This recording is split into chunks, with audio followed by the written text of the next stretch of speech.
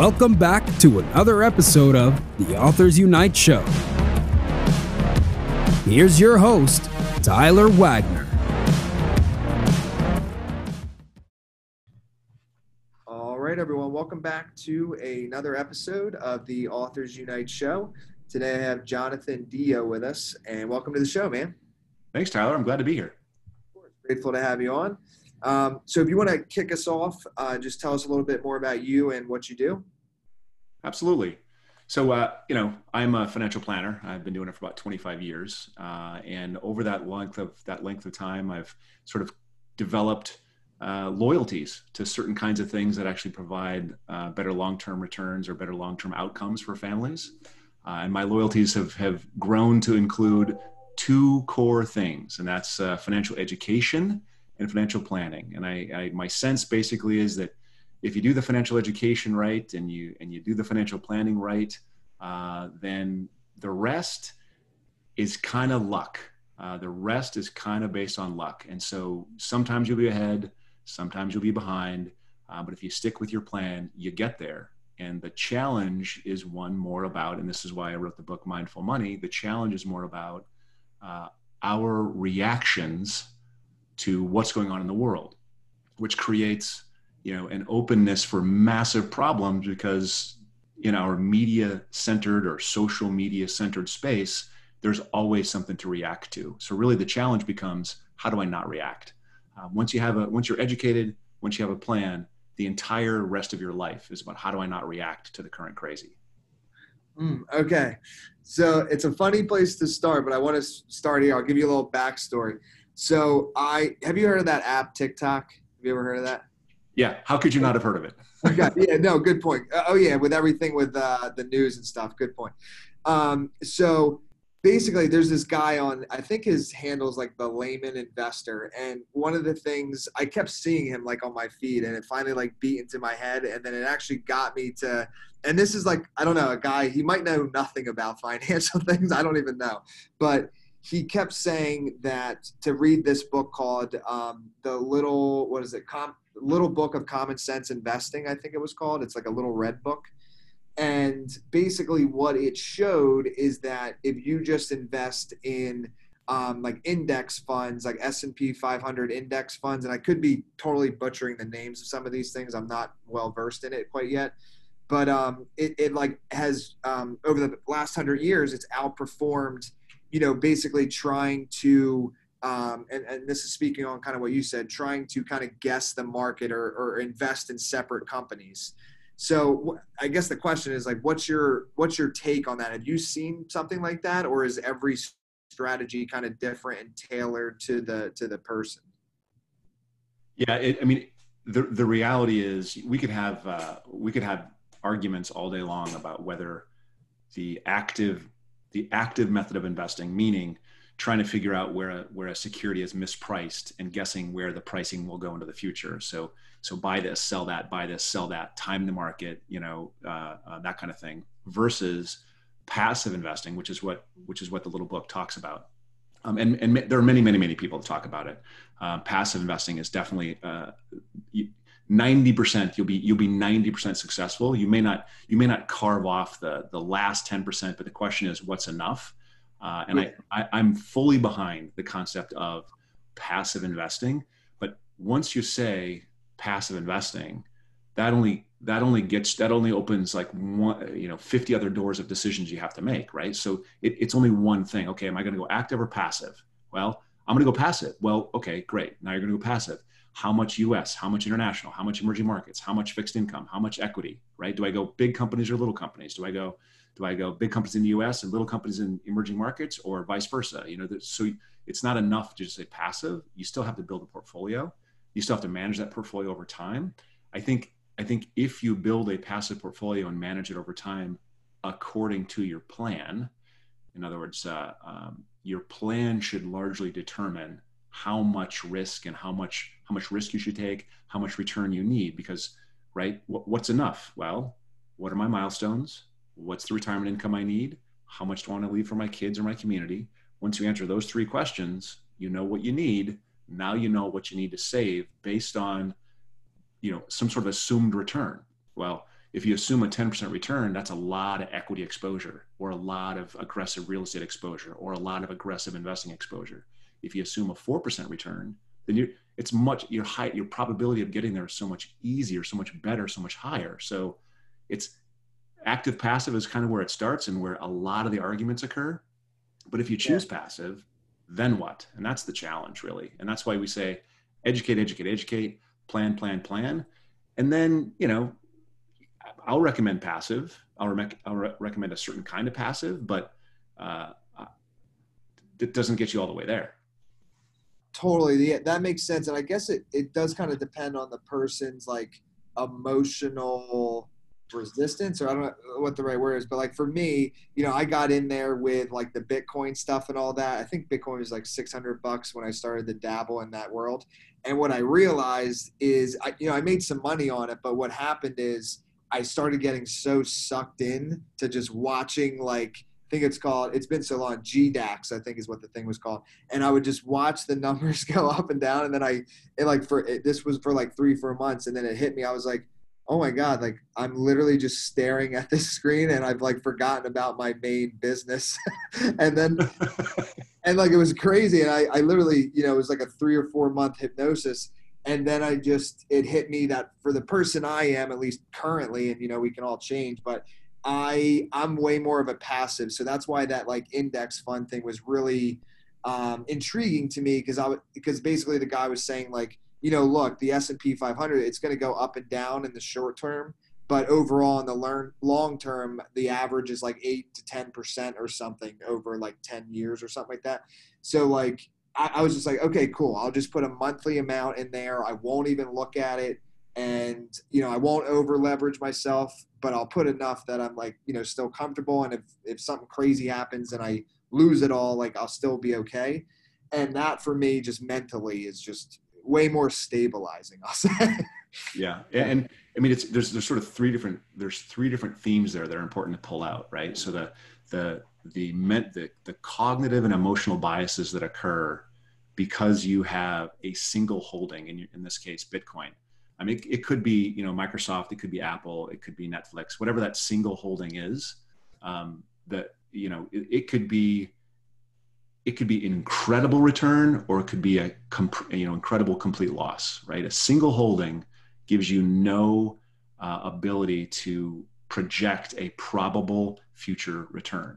The benefit of having, and again, this is active or passive, the benefit of having 500 or 3,000 securities that you're holding in a portfolio is you're not reliant upon the positive or the negative from any one security anymore. And the fewer you hold, the higher the probability either you incredibly outperform or incredibly underperform. And that's the difference between expected returns and unexpected returns. So it's, that first part of that is getting diversified gives you a little bit of stability. A second part of that plays in really, really heavily is, when you go to the S&P, or, do I get some global investments in there? You add a whole nother level of diversification. So if you stick with the S&P right now, what you're buying is the thing that has outperformed so many other things, because it includes to a great extent the Apples, the Netflix, the Googles, the Microsofts, the Amazons of the world, right? So that it includes those 5 holdings in a huge percentage. So when those 5 holdings actually run into problems, which they will eventually, there's no question about it. There is no precedence for 5 companies staying on the top of the heap for decades. That just doesn't happen, right? So when they run into trouble, if you're focused on the S&P and not more broadly diversified, then you enjoy the run up, but you're also going to enjoy the run down, right? So it's the more diversification you can add, the better off you're going to be. Gotcha. Okay. And then, I guess to talk about what's going on right now in the world with coronavirus, like what are and I guess everybody's situation is different, right? Like if you're a restaurant owner, I feel so bad for all the restaurant owners, but like, what's your take on what people should be doing right now with the economic slowdown and everything with the coronavirus? It's a great question. So there's two really big parts of this. The one part is, what do you do with your life if you've lost a job, or if you're the company if you're a company founder and the company's is struggling, what do you do? And I don't, that's harder for me to answer. I don't know that I have a good answer for that. I think that's where, and this may be, I don't want to throw a political football out there, but it may be something, if our national house is in order going into something like a pandemic, then this is precisely the use of those additional federal funds to boost and support things that are just going to go under. And there's a massive number of people right now that are suffering that I don't want to say needlessly, because that becomes political, but there really should be some kind of a backstop for those people at this point. In my opinion, it's my opinion. So that's one part of it, is what do you do in those circumstances? Most of my clients are blessed by lives that have produced revenues and incomes and have allowed them to save and invest, and they're sitting on net worth. And if you look at markets, they've more than fully recovered from what happened in February, March of this year.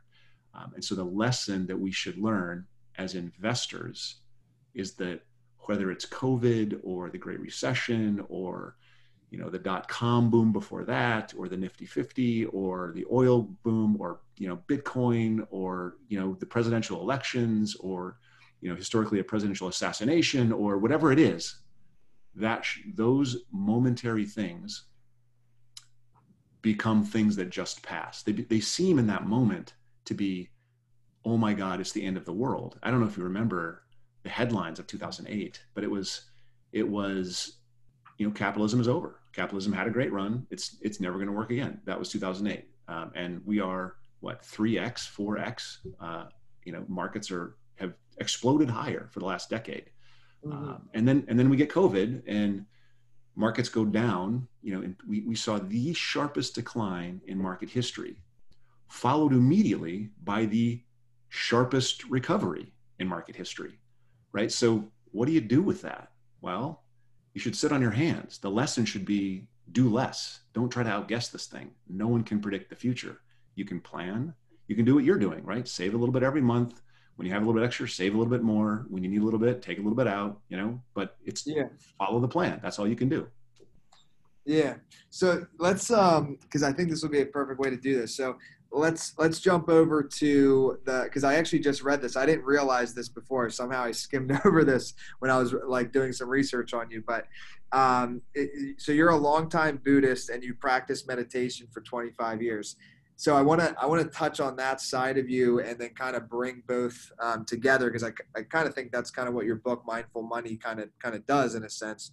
So first off, I'll start. You probably heard of him. I'm a huge fan of Alan Watts. I don't know if you know who that is, but of course I know who that is. Probably.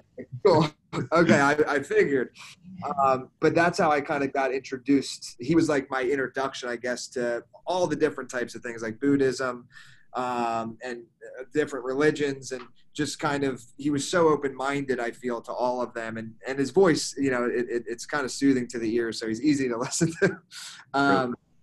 But so first, what were you, I guess, so 25 years before that, I guess, I'm trying to word this right, but what were you like that then led you to start practicing meditation?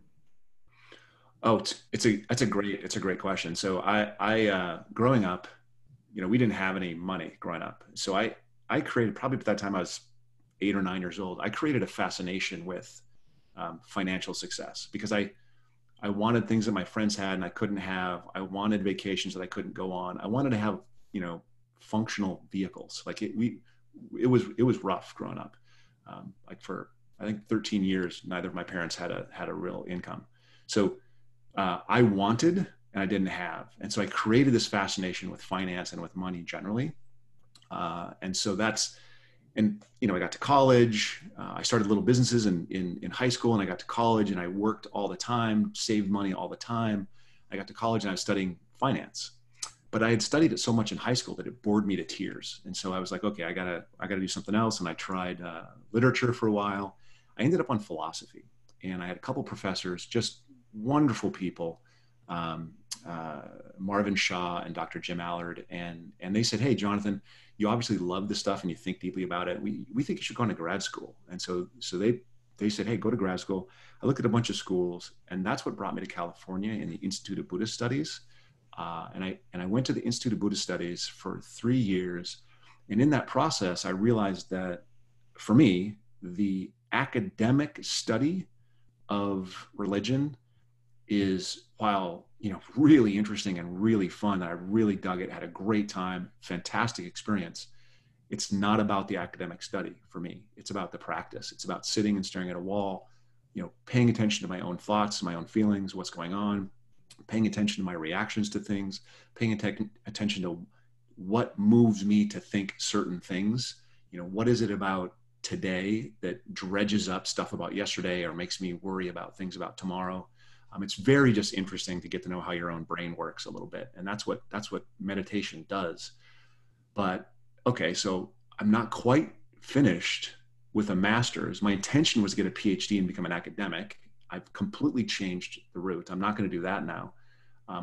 I'm still coming from this background of not having a lot of money, and I'm still fascinated with personal finance. What do I do? And I said, okay, let me think about this. I've got a degree in philosophy. I'm a dropout in a Buddhist program. How about I become a broker? And so I did that. I went to Dean Witter, and they would hire literally anybody. And then for 5 years, I worked at 7 different firms. 3 were mergers and 3 were changes I made, and learned that there's no way you can provide objective advice from that world to clients. You can't talk about reduce cost, you can't talk about that because it's really all about, boosting commission and revenue for the firm. And there's all kinds of other reasons. But so then I had the beginning of a meditation practice and the beginning of a financial practice. This is about 1996.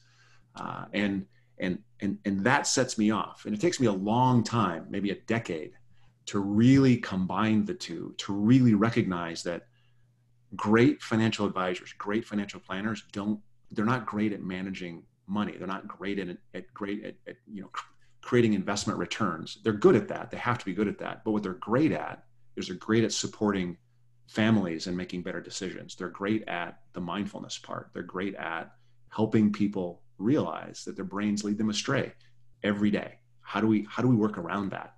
And so bringing those two things together is really what Mindful Money is all about. Yeah, I love that. We could probably even do a whole nother because philosophy, like Carl Jung, Friedrich Nietzsche. Have you heard of Jordan Peterson? Oh, heck yeah. Oh my gosh. So I'm probably like 3/4 of the way through Maps of Meaning, his first book.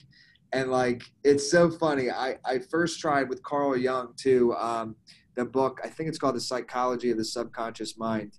I do like long walks every morning, like an hour and a half, 2 hours, walk/runs. And I listen to audiobooks, and Maps of Meaning and The Psychology of the Subconscious Mind. I realized I listened to like half of both of them. And then I like, this was over a period of a couple of weeks. And I came home one day and just sat down, and I realized that I did not comprehend like anything that either of them said. I was like, these are not passive reads. Okay. And then same thing with like Friedrich Nietzsche, like each sentence that guy wrote could be like as profound as an entire book. He actually has even a quote that says that. And so either way, those are books that I listen to, and then I have the physical and I read while I listen. It's the only way I can like comprehend them, but they're very like mind shattering. So do you read a lot of those types of books? Yes, I read. I mean, I'm looking, it's funny because from grad school, I had a buddy of mine. I went the Tibetan Buddhist route. He went the Zen Buddhist route. Okay.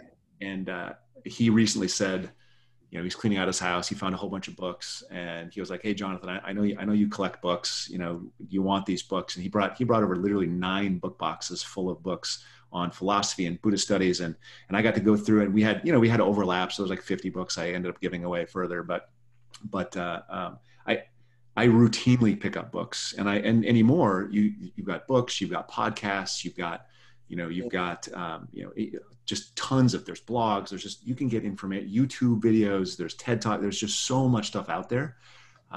But at the heart, the thing that's so awesome about, the philosophers or the psychologists is what they're really getting at. What really matters is how do we experience the world? How do we process that experience? And how do we develop meaning?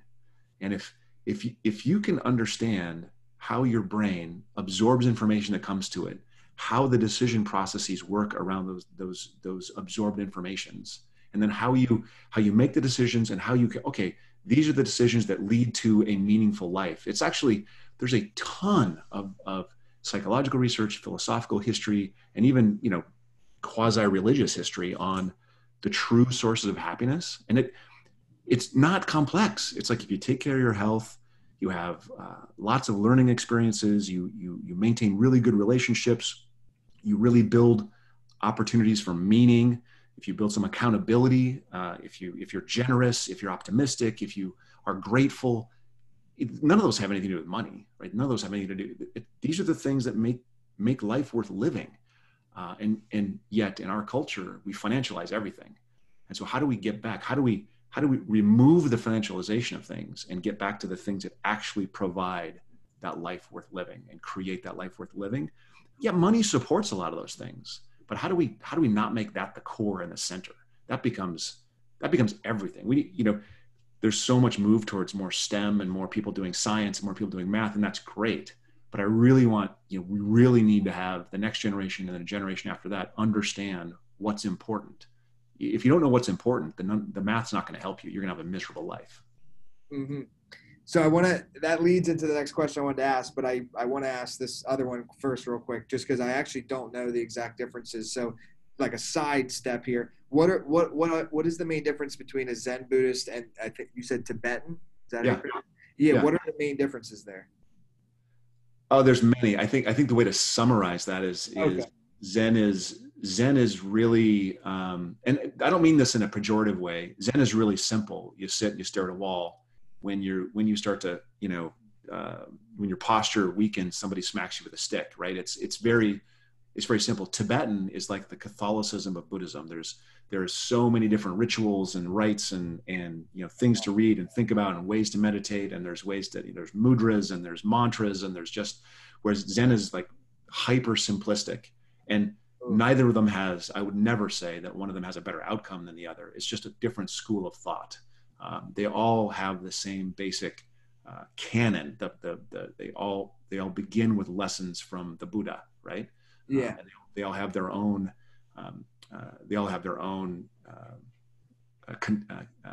What's it called? Commentary that supports, what the Buddha said. There's Zen commentary. There's a whole bunch of different schools of Tibetan Buddhist commentary, but it's sort of, I would say it's the Catholicism of Buddhism with lots of different rites and rituals versus the very, very simple, sit, experiential, stare at a wall. Gotcha. Okay. Now, and then leading back to what we were just talking about. So overall, like, what does the research say about the effects of money on happiness? It's a great question. I mean, the research is pretty clear, and it's been repeated a couple of times. Money operates better as an alleviation of difficulty than it does as an enhancer of happiness. And what that ends up meaning is, once you get to that, I think the study was done a few years ago. So then at that point, it was $75,000 of income. Once you get to $75,000 of income, and obviously this is going to be different in San Francisco than in Kansas, but once you get to a baseline of income and most of your needs are met, the extra money isn't going to be an additive to your happiness. And I've been, maybe it's 100,000 now, inflation is real, like things get to be more expensive. So maybe the actual number is a little bit higher today than it was then, but it's not a million. Like the guy that has $1 million of income isn't that much happier than the guy that has $100,000 of income. He has more opportunities and he can provide a better education for his kids. And so there's definitely benefits to it, but in terms of my, how I feel, how I report feeling about my life, it's not much better. And that's the reason is it's better used as a way to smooth the path, reduce the pain, reduce the anxieties, than it is a tool to enhance our actual happiness outcomes. Gotcha. Yeah, I remember, I think it was even like 8 years ago, I read some article. It said exactly what you just said about like the $70,000 mark, where it just, anything above that, the happiness level really didn't change. So that's interesting. So there's another part to that, right? Happiness doesn't change, but there is a level of, they measure a lot. They measure positive outcomes different ways. So contentment changes, right? You can be more content in your life. You're going to be less worried about future anxieties. So there's some of that, but yeah, in terms of happiness, yeah, more money doesn't make you happier. Gotcha. So a few other things I want to touch on. So one, with how, we're going through a very wild political time right now. So the media has never been more relevant. So one of the things from the research I did and some topics that you discuss is kind of like the financial illusion and how the media keeps us from our best financial outcomes. So I'm just curious, can you elaborate a little bit more on that and what you mean?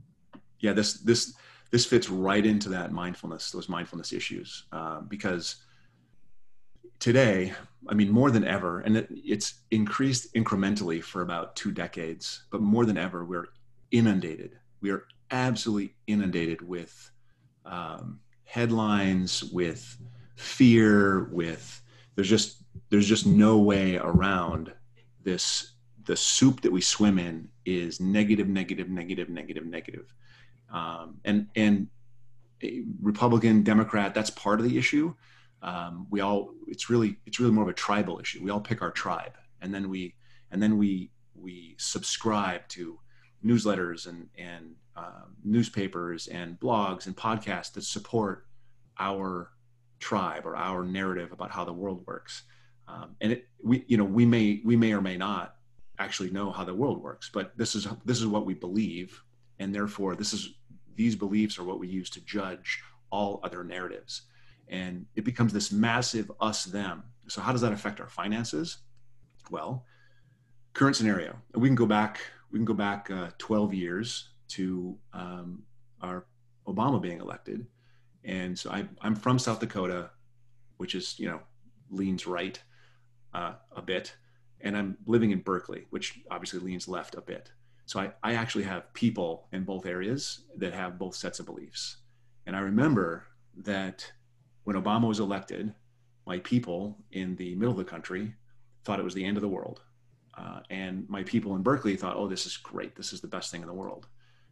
And then when Trump was elected, my people in Berkeley thought it was the end of the world. And the people in the middle of the country thought, oh, great, this is what we needed. I think maybe those folks are waking up to maybe that's not the case now, but maybe not. And it doesn't matter for what we're talking about here. It's just you have a set of narratives, and those narratives actually suggest outcomes, and those outcomes may or may not happen, but it doesn't matter if we hold to the narratives. The mindfulness lets us recognize the narrative. It lets us see, okay, that's my narrative. Maybe that isn't a global issue. Maybe that's a current issue. It's going to have ramifications, but every single day, specifically talking about markets and money, every single day, regardless of who's president, regardless of who has both houses of Congress, regardless of what's going on internationally, regardless of whether there's a Brexit or whether there's a European Union disaster or whether China is, whether or what China is doing. People that run companies and their executive teams wake up every day and they go, okay, we produce XYZ product or service. We have to find a way to produce XYZ product or service at a lower cost, and we need to find a way to get it to more people who want it. And that function doesn't change. That function is universal across every company, whether they create shoes or jeans or solar panels or provide consulting services. And it is that function that drives the economy. Actually, it kind of drives the economy whether your economy is leans socialist or leans capitalist. right? That function matters. That function is the thing that drives it all. Now, on a global basis, broadly diversified, owning companies in the U.S., internationally, emerging markets, it doesn't matter who's elected president. It literally doesn't matter. It's one data point among thousands that make a difference. Honestly, the Fed chair has way more power than the president does over the economy. The Fed chair is way more important than the president on the economy. And that's one of the reasons you see the president always, Trump did it too, but always trying to manage the Fed chair, because that's one of the way that the president can manage the economy is by affecting the Fed chair's decisions. So the mindfulness, it happens. The arguments happen. The mindfulness is realizing how little it matters in the long term. And one of my favorite uncles used to say, Jonathan, nothing matters very much and hardly anything matters at all. And that sounds fatalistic, but in the long term, the little decisions we have today, the little worries and concerns we have today don't end up amounting to much. I don't remember what I was worried about 10 years ago. And I think that's the point, is these things come and they go. And the next thing that comes, it will pass as well. Yeah, no, I love that. I remember I was at an event it was like 8 years ago, and this woman was speaking at it, and she said one of the biggest paradoxes of life is basically that everything matters in a sense, and at the same exact time nothing matters at all. Just you as an individual, you can actually impact things dramatically, and there's a ripple effect. But at the same time, 1,000 years from now, it probably would be diminished to almost nothing. So it's and if you can kind of hold both sides as being true, it kind of makes, I feel like it kind of makes decision making a little bit easier, because it's kind of the thing too, take life very seriously, but also not seriously at all. Right. So I don't know. Those paradoxes are kind of fun to play with. No, I think that's awesome. I love that, actually. I love that. It's your decisions will make a difference in your life, but they're not going to make a huge difference, in the geologic time that we're part of. Yeah, exactly. So I'm curious if you've looked into this stuff. So I read this book. This is probably 5 years ago or so. It's called The Creature from Jekyll Island. Have you ever heard of that book? Never have. Okay, so it's pretty long, but it's about a book, or it's about the Federal Reserve and how it was all started, and about money and what it really represents and how it all works. So, you hear a lot now on the news and stuff about how at least I do from different people, about how the US dollar might crash. What's your take on that? And is it kind of still go back to the fundamentals of diversifying? That's a great question. So just before Bitcoin ever existed, this discussion was going on. And before Bitcoin, before cryptocurrency, it was the tool that one used to hedge against not just a crashing dollar, but a dollar that is losing its global hegemony. The tool was gold. So we go back to the early 80s, and gold is just now hitting those same values again, right? So this is, what is that, 40 years? Whereas the stock market, or just a blend of equities globally, is up 100x in that time. So I understand the concern about the dollar's strength, but there's two really, really important things here. The first thing is, what is the other option? What is the other global reserve currency that one could point to that has a track record, that is reliable, relatively consistent, relatively well managed? There isn't one. There is no other global currency that has the respect that the dollar has. Meanwhile, yes, there's an expectation of a long trend global decline of the dollar value, and that I've heard that that's important to realize. The inflation is real. That's the target of the Fed. The goal is a 2% long-term annualized decline of the dollar. That's what inflation is reducing the value of the currency you have year over year over year. The idea of a shock, the idea of, China selling all their debt, that hurts China more than it hurts us. Like it's kind of silly to be worried about it, but it doesn't mean, we're not going to worry about it. So what do I use? And I've gone deep into the Bitcoin world myself, into cryptocurrency, and trying to understand it, think about it. And for me, it's a speculation. It's probably a fantastic speculative tool, but if you look at what actually produces value long-term, it's a bet on human productivity and innovation. That's what companies do. That's what owning that broadly diversified basket of equities does. And for my money, I invest as a hedge against that domestic and global inflation. I invest as a hedge against those things with companies.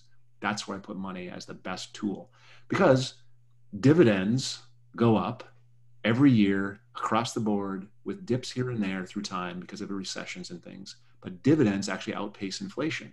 So, forget about the value increase of the companies themselves.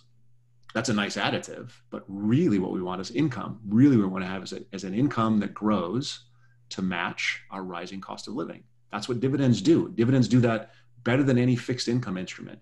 They do that historically better than any kind of commodity like gold or silver. They do it better. We don't have a long-term track record, but so far they do it better than the cryptocurrencies. It's steadier, it's more reliable, it's more diversifiable. So that's the way I do it. That's the way I manage that risk. It's a real risk. It is probably the real risk. Inflation is probably way more important of a real risk than, market collapse, right? Markets are resilient. Markets collapse and recover all the time. But inflation, that's real. So how do you plan against that? I think you own more equities. Gotcha. Okay. Now this will show you how the kind of new I am to this side of like the stock market. Do index funds provide dividends, or do you have to like invest directly into one company for that? No, you get the dividend. I mean, the way all the index is just use the S&P 500. It's just, you buy the S&P 500, ETF or a index fund of sorts. And then somebody goes out there and creates something that's supposed to act like that index. Like you can't actually buy the index. That's not for sale. So a manager has to create the index for you. And so that you're not going to own, there's 505 companies in the S&P 500. If you own the S&P 5 index, managed by iShares, it's going to be a different subset of companies than the one managed by, say, American funds, right? It's going to have a different fee structure. It's going to have a different, but all the dividends of all those companies will flow through to you as the owner, whether you own shares of a mutual fund or shares of the ETF, all those dividends flow through to you. Gotcha. Okay. Yeah, that makes sense. Yeah, I went with Vanguard because that's what that book said to do. So I just did Vanguard, but okay, that makes sense, and it's kind of like a collective. Cool. Okay. I feel good. I feel the one thing that kind of put me at ease, it was what you just said about the big, because I don't know if like it's a marketing tactic or something, but there are a lot of big financial people out there right now, and they're like, the dollar's going to go to zero. And it's like, when you just don't know this, when you're not as financial literate as somebody like yourself, it's kind of like this thing that you kind of just like bury in the back of your head, but it's like still kind of there. And you're like wondering, like, should I like, is the dollar going to be worth nothing tomorrow? So either way, you kind of put me at ease there. So I appreciate Tyler, if you look at a 50-year history of the dollar, yeah, and look at what things cost 50 years ago. So I don't think that this is going to be weird to say. I don't think that they're wrong. I think the dollar is going to lose 97% of its value, but it's going to take 100 years. And the question is, on a relative basis, what else could you do? Well, you could own the euro, you could own the yen, you could own the yuan, you could own lots of different currencies, but they're going through the same thing. Like the inflation issue affects all of us. In fact, it's kind of a competition, right? When you think about global economics, if we can drive the value of our dollar down, then our goods are cheaper to people in other countries. And if you say, okay, let's put this into context. If China is our main global competitor, I'm not saying that they are, but if they are, and they have the largest market, having a dollar that declines in value is really good for our companies that are exporting to China, right? That makes our goods, our services cheaper than those produced in China, just based on a currency level. And so the more we do that, that's actually good for our businesses. Is it good for us as citizens of the United States? Less good. If our dollar goes down in value and we want to travel to these places, it's more expensive for us to travel because our dollar buys less. But we're all in this, there's this global competition to reduce the value of everyone's currencies. And, then we say, oh, China's doing it and we're not doing it. And then China says, no, you're doing it and we're not doing it. And there's this big argument, but, underlying, we're all declining. The currencies values of all of these places are declining. And it's the real thing we have to do is what do we do with our money to protect ourselves from that, inevitability? And that's where I go back to, well, fixed income's not going to do it, especially now. And equities, that's an investment in productivity and innovation. That makes a lot of sense to me. Like that's when you're producing something new, innovation, or you're finding innovative ways to produce more of things at lower prices. That's you capture that benefit as an equity holder, as an owner. You also, unfortunately, get all the zigs and zags. All right, but if you ignore the zigs and zags, those fundamental drivers don't change. Awesome. Well, listen, man, I appreciate you coming on. This was an awesome interview. I'll let, if there's anything we missed that you want to talk about, feel free to share it. And then lastly, too, just, name of the book, your website, and everywhere people can find you. Great. So thanks, Tyler. It was actually great to be on. It's a little different than most conversations I have. We went really into the nuts and bolts, and I really appreciate that. That was fun. So the book is Mindful Money: Simple Practices for Reaching Your Financial Goals and Increasing Your Happiness Dividend. The point of the book is basically that you can't really set wealth or happiness as a goal. Both wealth and happiness are things that ensue from a life well lived. And so the book has 3 sections. The first section is really about those illusions. These are the things you can ignore. The second section is about the true sources of meaning and happiness and contentment in our lives. And these are the things you focus on and base a financial plan on. And the third section is basically how you write that financial plan. So we have a course launching in December that is based on the exercises in the book. So the really cheap way to really do all those exercises is to get the book. It's like $10 on Amazon, right? You can get it on Amazon, get it at a local bookstore, and really inexpensive. The course is going to be $1,000, $1,500, but we're going to walk you through it step by step. And then, my company is Mindful Money. It's mindful.money. So please visit us there, sign up for a newsletter. We do a ton of educational stuff. We advocate planning every second of every day. I think it actually is the driver of our financial success. And when you go to mindful.money, you can see all of our social media. Love to see you on social media. If you've got questions, ask us. We're happy to answer them. Perfect, man. Thank you again for coming on. All right. Thanks, Tyler.